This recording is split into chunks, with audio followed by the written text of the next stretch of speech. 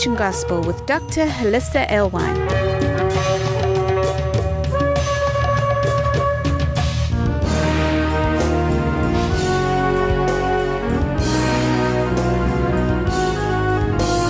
Join us around our Shabbat dining table as we explore the Torah portion. Okay, so I wanted to bring you the Torah portion, Teruma, today, but I wanted to bring you something fresh. But this is the Torah portion, Teruma, and it seems like we have a big flip in the text. Have you noticed we've just had this thunder, lightning, hail, fire, the voice, the mountain splitting, all this stuff is happening. People feel like they're dying because they're hearing the commandments, not new, right? But all of a sudden it flips over into, okay, take for me a portion, take a contribution, and I want you to build me a sanctuary. I want you to build me a place where I can dwell with you. And as scary as his presence was at Mount Sinai, I'm not sure what they thought about that. Oh, he's going to be here all the time? They wanted him around. I'm not sure they wanted him right in the middle because that was a little terrifying. But I think what we can do is pull this together with some things we've read in the book of Revelation. I've always wondered about the pearly gates, haven't you? Teruma is our Torah portion, which means take me a portion. And I just want to read some little snippets out of that. So Exodus 25:1, the Lord spoke to Moses saying, tell the sons of Israel to raise a contribution for me. From every man whose heart moves him, you shall raise my contribution. This is the contribution which you are to raise for them. Gold, silver, bronze, blue, purple, scarlet material, fine linen, goat hair, ram skins, dyed red, porpoise skins, acacia wood, oil for lighting, spices for the anointing oil and for the fragrant incense, onyx stones and setting stones for the ephod and for the breastpiece. Let them construct a sanctuary for me, that I may dwell among them, according to all that I am going to show you, as the pattern of the tabernacle and the pattern of all its furniture, just so you shall construct it. So he's saying, build this because I want to be with you. I want to spend time with you. The next passage is going to be Exodus 25:18. You shall make 2 cherubim of gold, make them of hammered work at the 2 ends of the mercy seat.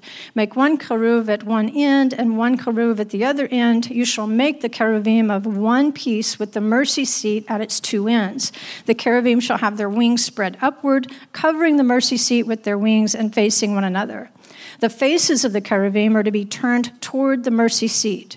You shall put the mercy seat on top of the ark, and in the ark you shall put the testimony which I will give you. There I will meet with you. And from above the mercy seat, from between the 2 cherubim which are upon the ark of the testimony, I will speak to you about all that I will give you in commandment for the sons of Israel. And then the Haftorah, we'll just again take a little snippet, 1 Kings 6:11 through 13. Now the word of the Lord came to Solomon concerning this house that you are building.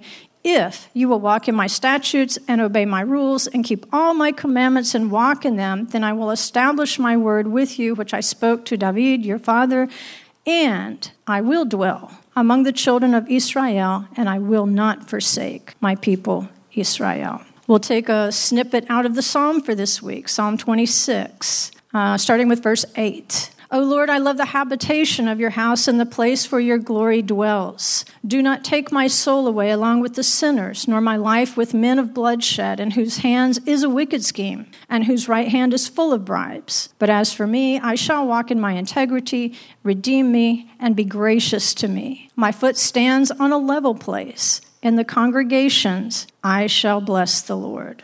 And from the Brit Chadashah, the New Testament, I gave a couple of options there. One was the parable in Matthew 20, verses 1 through 16, about the workers that were hired at different times during the day. I think this one is just a little more pointed to where I want to go with the portion. It's Acts 5, 1 through 6. But a man named Ananias, with his wife Sapphira, sold a piece of property and kept back some of the price for himself with his wife's full knowledge. Bringing a portion of it, he laid it at the apostles' feet. But Peter said, Ananias, why has Satan filled your heart to lie to the Holy Spirit and to keep back some of the price of the land? While it remained unsold, did it not remain your own? And after it was sold, was it not under your control? Why is it that you have conceived this deed in your heart? You have not lied to men, but to God. And as he heard these words, Ananias fell down and breathed his last, and great fear came over all who heard of it. The young men got up and covered him up, and after carrying him out, they buried him. Sounds a little bit like Nadav and Abihu rushing in with the strange fire, doesn't it? That's, sometimes when people oversell this New Testament grace, I think, well, somebody should have notified Ananias and Sapphira. It wasn't real graceful for them that day. But you have to know who you're lying to. Are you lying to your leaders? Who are you really lying to? Who are you really lying to? Here's one of my questions. When I think about the size of the ark, an amot, as you look at the measurements, an amot will be more for a grown man, I believe be from the elbow to the tip of the fingers. It's not a very big piece of furniture. Okay, if his presence is all over the world, how can it be right there? How can it be in such a tiny, tiny space? He can concentrate his power in a teeny, tiny little space, and therefore your experience of it is much more powerful than just out there in the world. If you want to feel that power on an ongoing basis, you have to obey his word and contribute something with the congregation. All right, so on to the lesson. I've called it the jewel thief, solving the mystery of the pearly gates. He's like, where's the pearls in the Torah portion? Well, we'll find them. We'll get there. But I want to give you a few tools before we set out to build the tabernacle. Not everybody knows how to use hermeneutical tools. And as long as we're using words like hermeneutics, we understand why, right? So let's just say this is for your prophecy investigation toolbox. Number one, context is everything. We can't force things into places they don't go. Sometimes a tree is just a tree. Sometimes a tree is a human being. You have to know from context. So you can make some really weird things if you forget rule number one. Number two, you have the rule of first mention. Number three, the rule of progressive mention. And number four, just use a plain old Strong's definition. It'll serve you well if you've got the old-fashioned kind in a book or if you're using one online. It's still a good resource and it's fast. So what is first mention? The first mention of a word or a phrase plus its additional mentions, so let me call it progressive, if it's contextually relevant, clarify the understanding. So here's a for instance. Exodus 25, 7 through 8. He says, onyx stones and setting stones for the ephod and for the breastpiece. Let them construct a sanctuary for me that I may dwell among them. So there is something instrumental about the onyx stones and the setting stones to inviting his presence into the sanctuary, to getting that concentrated presence that they wanted but were a little bit afraid to experience. So we say, okay, context is everything. Let me keep that in my head while I do my exploring. But let me find the first time onyx is mentioned. Onyx in Hebrew is shoham. And this is why you need your Strong's dictionary, because shoham, or onyx, it's something black, but it means to turn white. So we call that a contronym, something that's its own opposite. It's first mentioned in Genesis 2, and remember in Genesis 2, this is still a time when the divine presence dwelled. It walked with Adam and Eve each day. It actually says the voice walked. Just like at Mount Sinai, they saw the voice. The divine presence walks. Genesis 2:10 says, now a river flowed out of Eden. Now remember, this is the upper Eden, where the throne itself is, to water the garden in, this will be the lower Eden, where Adam and Eve are planted, and that's known as the third heaven. Paul calls it the third heaven. And from there, it divided and became 4 rivers. The name of the first is Pishon. It flows around Savav. It circles the whole land of Havilah, where there is gold. The gold of that land is good. Was there a lot of gold in the tabernacle? Oh, yeah. And then it mentions specifically the bdellium and the onyx stone are there. There's our onyx stone. But there's going to be a bdellium stone that's also related to where they are in the wilderness. Here's what we're told in Exodus 35:27. The rulers brought the onyx stones and the stones for setting for the ephod and for the breastpiece, and the spice and the oil for the light and the anointing oil and the fragrant incense. The Israelites, all the men and women whose heart moved them to bring material for all the work which the Lord had commanded through Moses to be done, brought a freewill offering to the Lord. See, that little chunk is all working together? I know it says the rulers brought the onyx stones and the setting stones, but notice how it includes all the men and women whose heart moved them. So it seems like the text wants us to associate what the rulers are bringing with what every man and woman whose heart moved them were also bringing. So it says the rulers. What are they doing? They're bringing the onyx. They're bringing the setting stones. Those stones are supposed to remind us of their first mention in the Garden of Eden. When you look at the tabernacle, you're supposed to be thinking about the Garden of Eden. It's actually a reconstruction of the Garden of Eden. And there was a heart of wisdom in the Garden of Eden until the serpent became involved. So these rulers of Israel, by taking these setting stones, the people are finding them, they're giving them to the rulers, and the rulers take them to Moses and say, here are the precious stones that you need to rebuild maybe the tabernacle of the garden. So Adam and Eve, who were made to rule over the garden and the animals, they abdicated. They led mankind away from the garden. But now the rulers are leading mankind back into the garden. And at this point, we understand, because we just had a Torah portion at the foot of Mount Sinai, Israel is going to hold that light, and they are going to lead the nations back to the garden, ultimately through Messiah Yeshua, the living word. He's also the light of men. He was the light of the first day. So in the Mishkan, in the tabernacle, we've got a recreation of creation and the Garden of Eden. And this was based on something that Moses saw in a heavenly realm. Sounds like the third heaven or the Garden of Eden. Something that came up in class a few weeks ago was, why does it say that the law was added because of sin in Galatians 3:19? Because if that's true, are we really wasting our time? Well, here's the problem. If the instructions we're being given are leading us back to the garden and preparing us to handle his concentrated presence, to be able to stand in closer places than we can now, then that doesn't make a whole lot of sense. Because for that, we're already punished. We're going to die. Unless Yeshua returns, the punishment, I kick you out of Eden. You fall down to the natural earth, and now you can no longer, the Garden of Eden is withdrawn a little bit. It's a realm that you can no longer see unless you just have some sort of experience.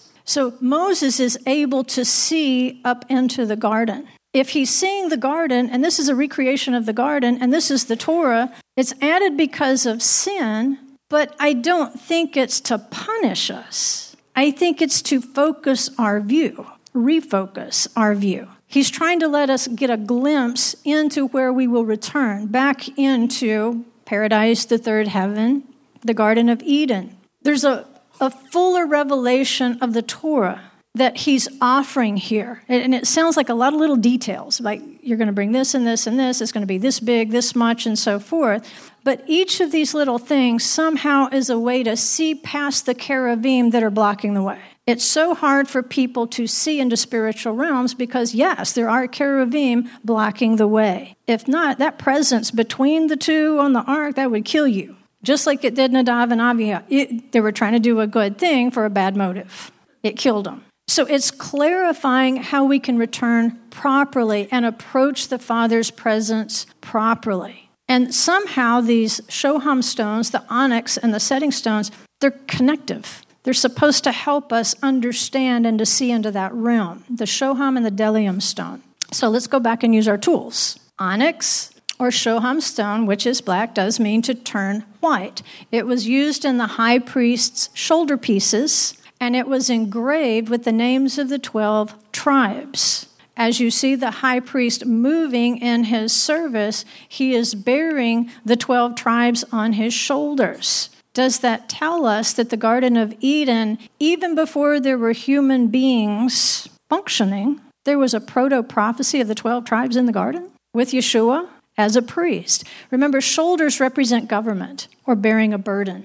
So not only are the 12 tribes born by the priest, the high priest, and a royal priest, they are also to bear the burden of the nations in like manner. Bdellium was also in the Garden of Eden. It was that manna that fell in the wilderness that had the appearance of bdellium. So was the bdellium in the Garden of Eden or was it in the wilderness? Yes. And it looked like something from the Garden of Eden. It looked like something from the third heaven. It was kind of shiny. It fell with the dew. They say it was actually encased. It was like in little suitcases of dew. And then as the dew would evaporate, it would look kind of flaky, like coriander seed. So let's go back to Genesis 25:2.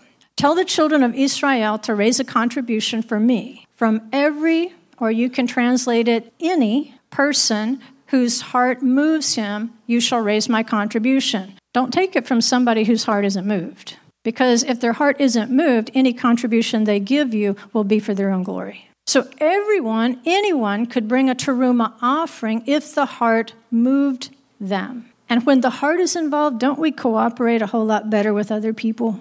We just happen to be different people working toward the same goal. And the text, it's thought that the text is telling us where the leaders found those stones. Midrash Rabbah to Exodus 33 says, every person who gathered manna might find a precious stone or a pearl as he or she gathered each morning except for Shabbat. Well, if you wanted to find precious stones, you would go out and gather manna in the morning. And I don't know if it was like when sometimes we have treasure hunts, and if somebody finds something in a certain area, doesn't everybody rush over there to try to find it too? But apparently, out there with the bdellium, there were also concealed precious stones and pearls. And you might, as you gathered in the morning, run across a precious stone. In other words, he's saying, raise a contribution for me, but I'm actually going to give it to you. And they say, well, why pearls? Why do we think there were pearls out there? Well, it's thought that the pearls were used in the holy garments that were worn in the Mishkan. And then if this is true, if the rabbis are true,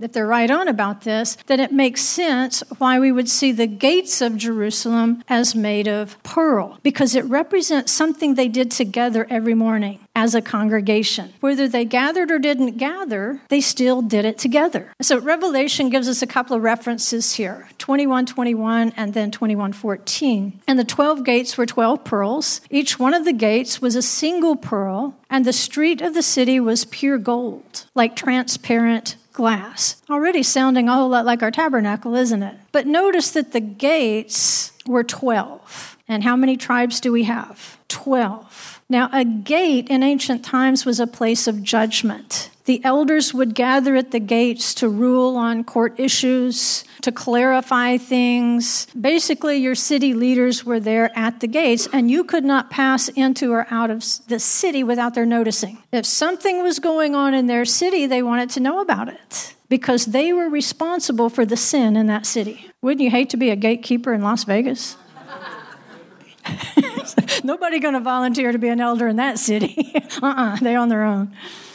They even had to make right if there were, say, a murder within such a distance from their city. Maybe it didn't happen in their city, but it happened outside of their city, and it was closer to their city than the next city. They still had to go sacrifice to make that right. They were responsible for what came in and out, and therefore it meant that they would bear the sin. Yikes. If they didn't maintain right ruling in that city. Our next reference, verse 14, it says it had a great and high wall with 12 gates, and at the gates 12 angels, and names were written on them, which are the names of the 12 tribes of the sons of Israel. So that's consistent with what we understand from ancient times, that in what we see as New Jerusalem, that the 12 tribes, one will be stationed at each gate, and they will judge those who come into and out of that gate.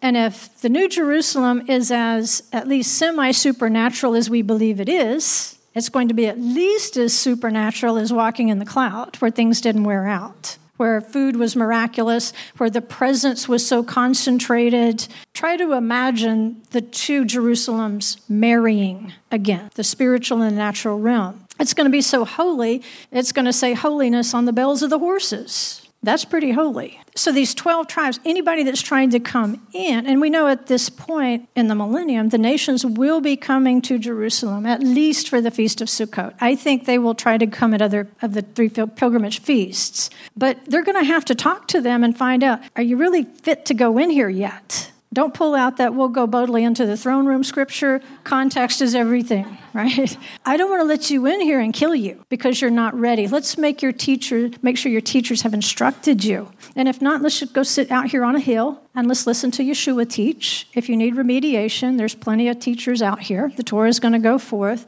Don't worry, we'll get you ready to go in there. But they want to make sure your heart is okay. Otherwise, you will have a heart attack, among other things. So we've got 12 foundational precious stones in that city, engraved with the names of the 12 apostles. Each gate, it says, is just a single pearl. So it's like each of those tribes is one thing. They're together. They're not just on the same page, they're in the same gate. It's indicating that there is a unity of each tribe within the family of Israel. These tribes will guard the gates. They're going to make sure that proper entry is made. And, that entry, like, how will they assess people coming in and out? There has to be some criteria. There's only one document. It's the Torah. These are people who have to know the word. And as, difficult it is sometimes to read a passage like this, it just lists of things. It's not wasted time. Later, you might understand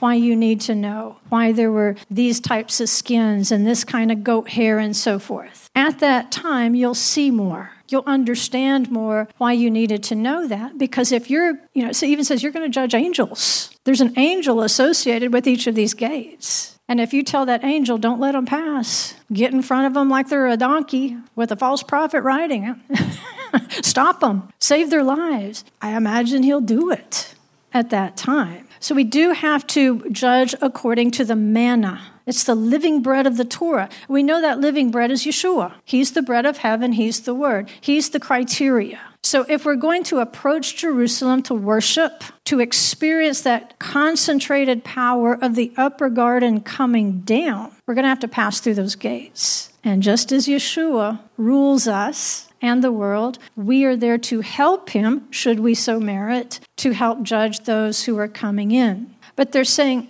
every person, going back to our text, everybody, if they're out there gathering manna, might chance upon a precious stone. And the text in Genesis 2:11, going back to the Garden of Eden, remember it says that the rivers Savav, it means they circled. That's why I wanted you to see the motion graphic, how they went round and round. In the same way, it says that the manna fell around Sobev, the camp. So in the same way that the rivers circled Eden, where we find the Delium stone, where we find the Shoham stone, it's just the same way out there in the wilderness. The Delium and the Shoham stones, the pearls, the precious setting stones, they are falling because the manna is like the water. The bread comes out of the water, right? And so it's circling. And they say that this is what ties the two things together. Exodus 16:21 says, they gathered manna morning by morning. In Hebrew, that's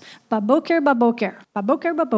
Morning by morning, every person as much as he should eat. But when the sun grew hot, it would melt. When you see phrases repeated, especially in the same context, it makes a difference. So if we slide over to Exodus 36:3, talking now about the contributions that they took up, it says they received from Moses all of the contributions which the sons of Israel had brought to perform the work. This is going to Bezalel and Aholiab as they're constructing the tabernacle and the construction of the sanctuary. They continued bringing to him free will offerings every morning. Baboker. So you gather your manna, baboker, and you take your contributions to the sanctuary, baboker. And so it was thought as they're out gathering their manna, their bread, they would happen upon a pearl or a precious stone. And they would call for the leader, come take this and deliver it to Moses for the building of the Mishkan. Now, could you have, if people are concentrating on their manna, they may not see you put a pearl in your pocket. But they said at that time they were in such a state of unity. Isn't this like this little window where Israel finally did something right? They weren't fighting with each other and Moses. So they would call the leader like, I found it. Or they would take that stone to the leader and hand it to them. It was a leader of their particular tribe. They didn't want credit for what they found. They said, no, this is for the tribe. This is for the good of everyone. And so on behalf of the whole tribe, remember our half shekel lesson last week? You're only a half. You take this, and it becomes part of our whole tribe's contribution to the sanctuary. That's unity. And that's a foundational quality that we're going to have. If we expect to rule and reign with Messiah Yeshua in the Father's kingdom, we can't be people looking for credit. We can't be diverting his glory to ourselves. Look what I found. Look what I found. What about, look what he showed me. Look what he gave me. Look what I nearly had to trip over to miss because he stuck it right there in my path. How can I take credit for that? I'm just out there doing my work. Am I really that smart? Am I really that skilled? Or does he really love me so much that he put it right in my path? And he gave me a sense of honor in allowing me to pass it on to my tribal leader, to give to Moses for the good of the entire family. That's the type of unity that's worthy of the pearly gates. So now let's go back to, you guys spotted it already in Acts 2:43. It's referring to what precedes Ananias and Sapphira. It says they raised a contribution, they sold their property, and Peter tells them, wasn't it yours? Could you pick that pearl up and put it in your pocket if you wanted to? You could, and you could just tell him, I found a pearl and I'm keeping it. It's yours, you found it. But if you know it's his and you found it, you might go and say, do we have enough pearls today? Would it be okay if I kept this one? Keeping it a secret was the problem, and making it seem as though you gave. That was the problem, because it's about that concentrated presence in the sanctuary. Anytime there's a new move of the Holy Spirit, notice how people get killed when they try to get in front of it. I mean, I can tell you personal stories. But here in Acts 2:43, it tells us what preceded that. Everyone kept feeling a sense of awe, just like at Mount Sinai. They had just come through Shavuot, hadn't they? Just like the giving of the Torah at Mount Sinai. It's taking us back to our Torah portion from last week. They stood at the foot of Mount Sinai and thought they were getting killed.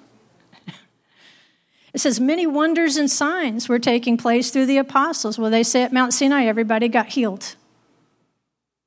That's why all the Jewish hospitals are named Mount Sinai. All those who had believed were together and had all things in common. And they began selling their property and possessions and were sharing them with all, as anyone might have need. Now they're out there picking up pearls in the wilderness.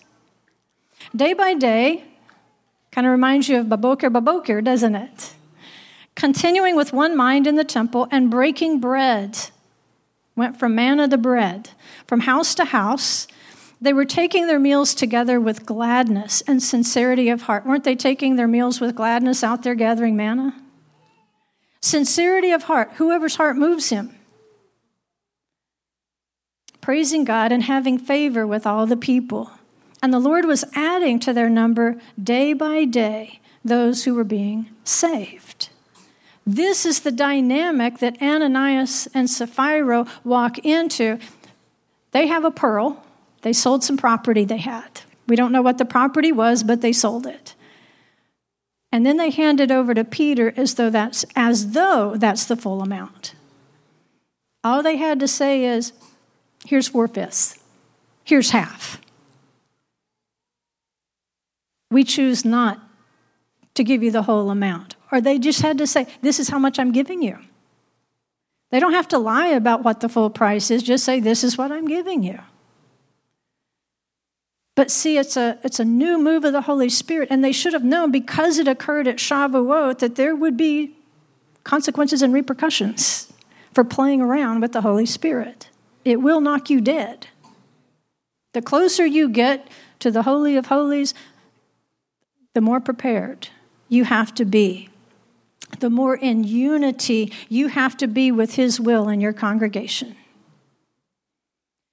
We know that the contributions, it says in Acts 5:1, would be laid at the apostles' feet. That's what it says. Their leaders, they would take their contributions, lay them at the feet. And so then they could buy bread for others. Not everybody had as much as other people. And so they would take from those who had more and share it with those who had less. The sanctuary was for everyone. You could equally experience that powerful presence of the sanctuary. You were permitted, as long as you met the the purity requirements to get that close, you could go in. Didn't make you a priest, didn't make you a Levite, but you could share up to a certain point. Anybody could. Every man, every woman. You say, did women bring sacrifices? If their husbands, they didn't have husbands, or they weren't available, disabled, they did in temple times. But why would some have need when others had enough to sell? Why would some people find pearls and precious stones when others went out that day and they didn't find any? Something that is very difficult in a congregation is accommodating the wide range of background knowledge in the Word. You might have somebody just got saved outside on your sidewalk before the service. That person sitting there, they don't know thing one. And sometimes that's a good thing. Sometimes it's better than I'm coming in from First Baptist, Methodist, Episcopalian, or whatever. But you also have people there, they might be more learned than the rabbi or the pastor or the elder, whoever's doing the teaching that particular day. Well, I know more than that. It does take diligence and it does take practice to study the Word. You need a practiced eye. Not everybody knows rules of hermeneutics so that they don't do crazy applications and interpretations. And, that bdellium, it was glittery too. You might miss a precious stone if you're out there looking. I know I have looked for 4-leaf clovers all my life and cannot see them.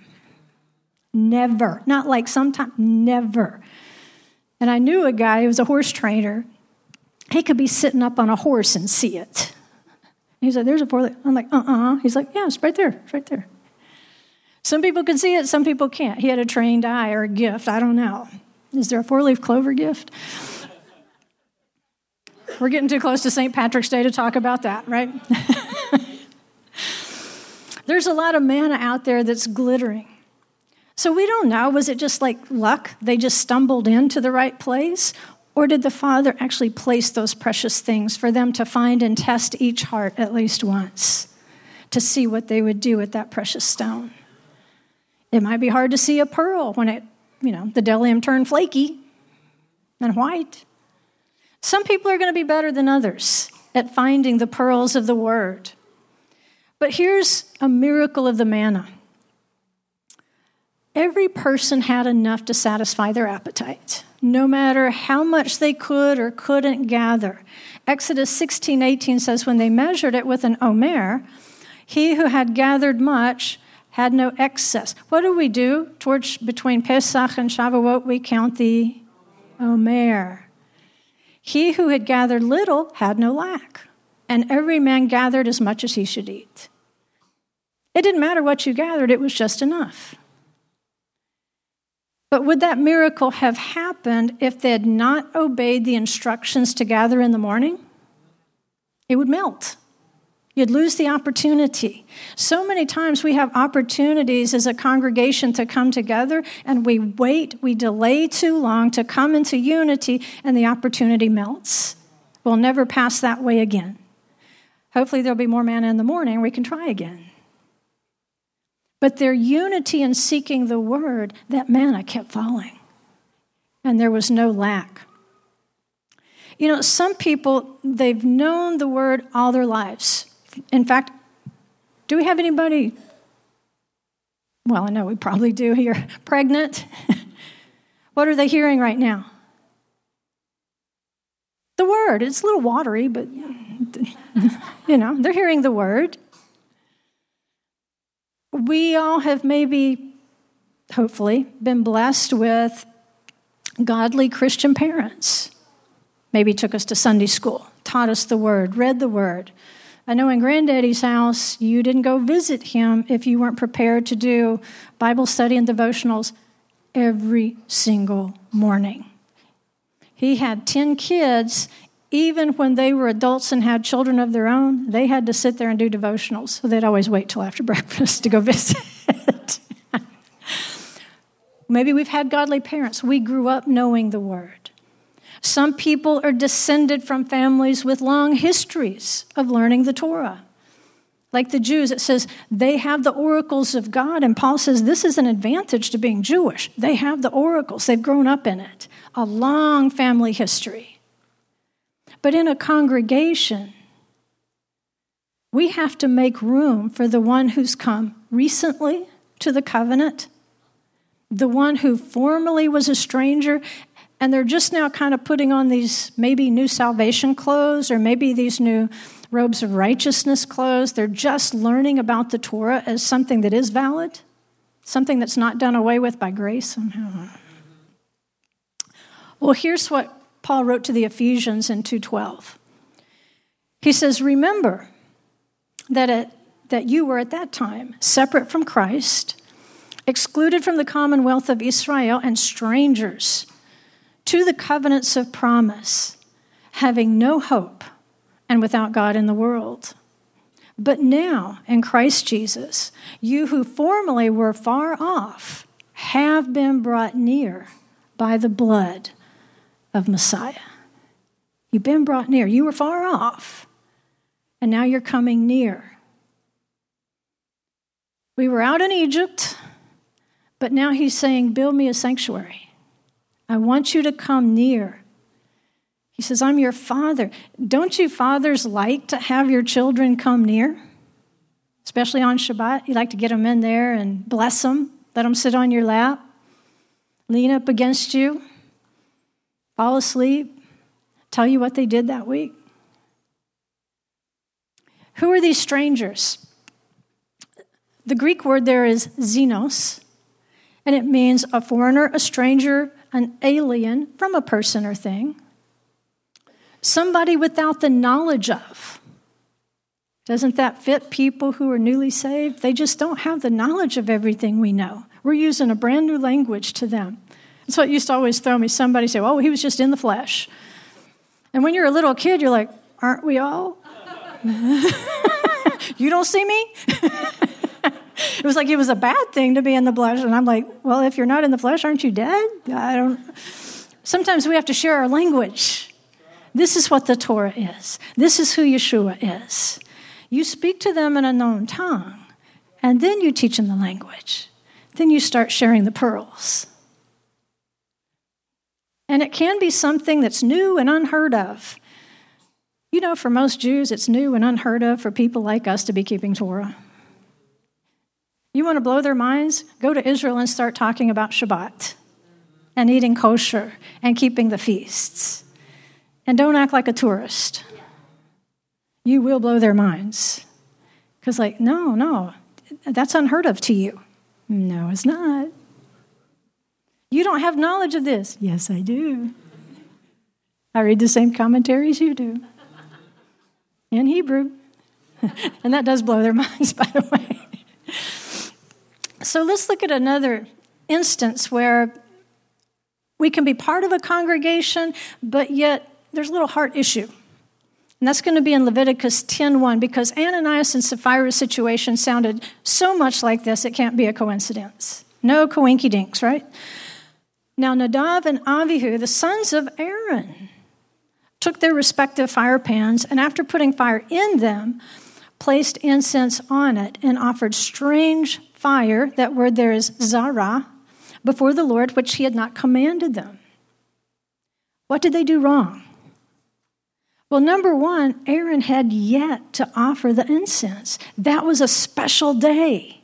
And Aaron, who was the high priest, who wore the high priest's garments, it was his job, his obligation. He was the ruler. He was the one. He was supposed to go in and offer that fire. But they got caught up in the ecstasy. They wanted to keep the pearls.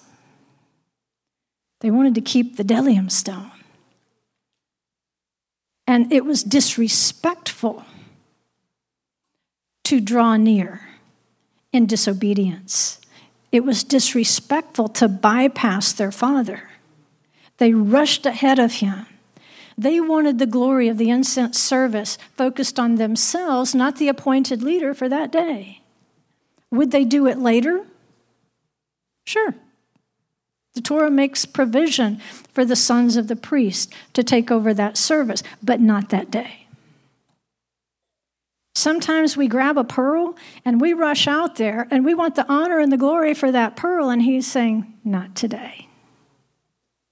Not today. Just wait. Just wait. Yes, they had an inner fire, and they really kind of died for a good thing. They wanted to get close to that presence. They thought they could handle it. Sometimes we're doing things with the Torah that we think we can handle, and we are way over our heads. We have not yet attained that level of maturity in the Word, but more importantly, the heart hasn't caught up to the text. They were seeking glory, but it wasn't bound to the benefit of their congregation.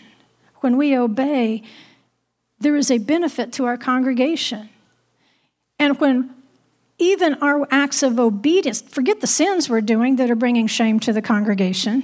Just set those to the side. Let's just assume those bring shame to Yeshua and our congregation. If they find out where we go to congregation and they see us sinning, just assume they're going to cast everyone else at that congregation in that light.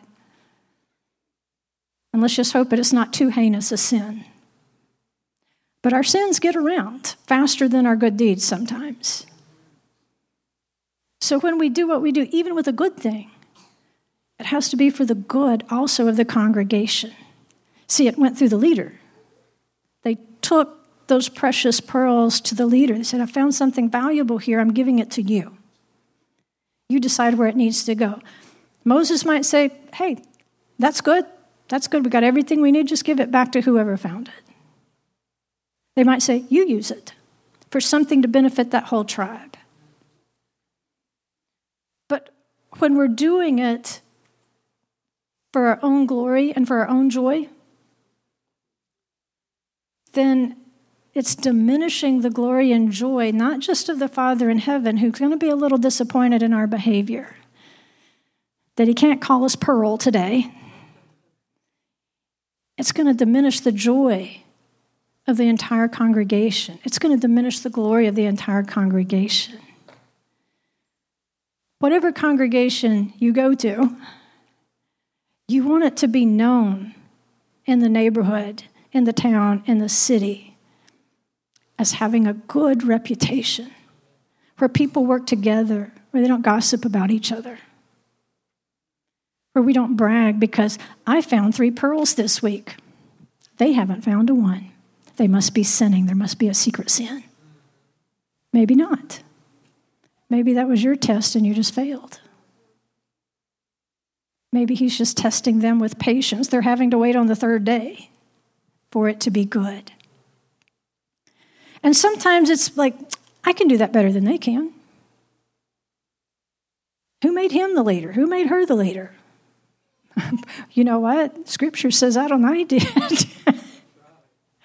He's like, how could that person be president? Well, he's doing what he's doing. I don't understand it either. But we have to understand that he's bringing events along a certain path, even when he uses people that we think we've got more skills, more insight. And sometimes when we think that someone else is getting the glory we're entitled to, we just have to remind ourselves that if that person is genuine, if they're working out of a sincere heart, that glory is the Father's anyway. It's not theirs. They don't even want that glory. All they want is not to get in the way of his. You realize if we take the words literally of have no other gods before me, in Hebrew, more literally it says, don't be a God on my face. He says, get out of my face. You're blocking my glory. People can't see my glory if you're putting your mask on me. Get off of my face. Let my glory shine through you. If it's for our honor and glory, we've put a mask on him. And people are not seeing his glory, just ours, which is deficient. So when we do honor a person, it's just to honor the Father's instruction and his patterns. He's testing us. And you know what? Some were more prepared. We talk about it, the pearl. It brings everybody to the same place at the end of the day. Exodus 35:23 says, every man who had in his possession blue and purple and scarlet material and fine linen and goat's hair and ram skins dyed red and porpoise skins brought them. You're like, they just had that stuff laying around the tent? Goat hair I get. But this stuff, you would have to go out of your way to prepare it. I mean, you just go in Walmart back then and find this sort of stuff. I mean, you have to go down to Eilat to find porpoise skins? That's a bit of a trick. But when that phrase, who had in his possession, is used, it's thought that it indicated that way back there,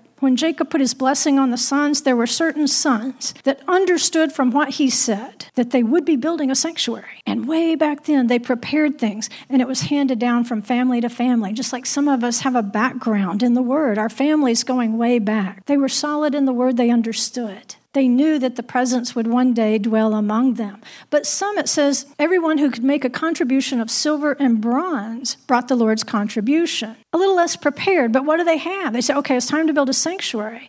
This wasn't necessarily handed down to me from my ancestors, but I do have some silver and bronze, such as I have give I thee day, right? They took what they had and contributed, and it was all good. If you were bringing rare porpoise skins, it was no better an offering than the one who brought the silver and bronze he had in his, probably not a pocket, but maybe a pouch. Okay? And yes, there's other places. Exodus 35:24. Every man who already had in his possession acacia wood. Now, were they just wandering around with acacia wood? You got a lumber yard on your ox cart? What's going on? But it's thought that certain ones way back when understood Jacob's blessing. In Genesis 48:21, he said, "Behold, I am about to die, and God will be with you." That he was prophesying of the building of the sanctuary.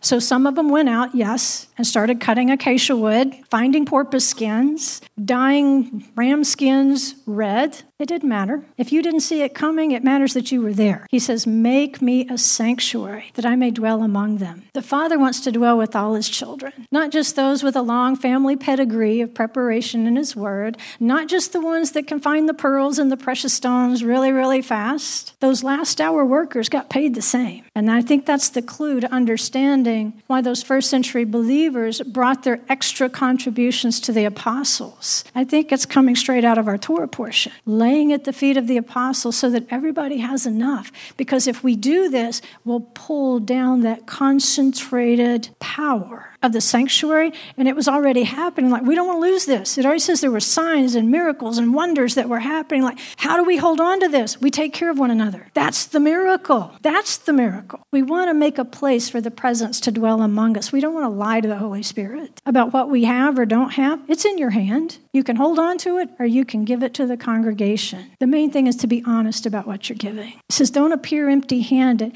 It doesn't matter if you brought a little copper coin, or if you're a sharp-eyed manna picker and you got a pocket full of diamonds. It's all the same. It's for the tribe. So a final thought, the miracle of a congregation is that it makes room for manna eaters with different capacities to absorb what they're learning. There's a diversity of souls in any congregation, from the one in the womb that the angel's still teaching them, to the elder men and women, those of us who are a little longer in the tooth. We've got some gray hair of experience combined with the word. There's everything in between. But we can all work together to produce unity and purpose. And seriously, that's a miracle.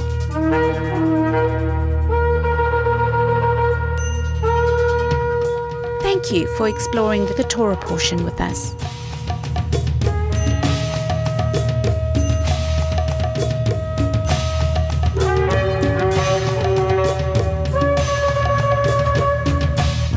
For more information on this ministry, go to thecreationgospel.com. You can find links there for our newsletter, books, workbooks, Facebook, and our YouTube channel.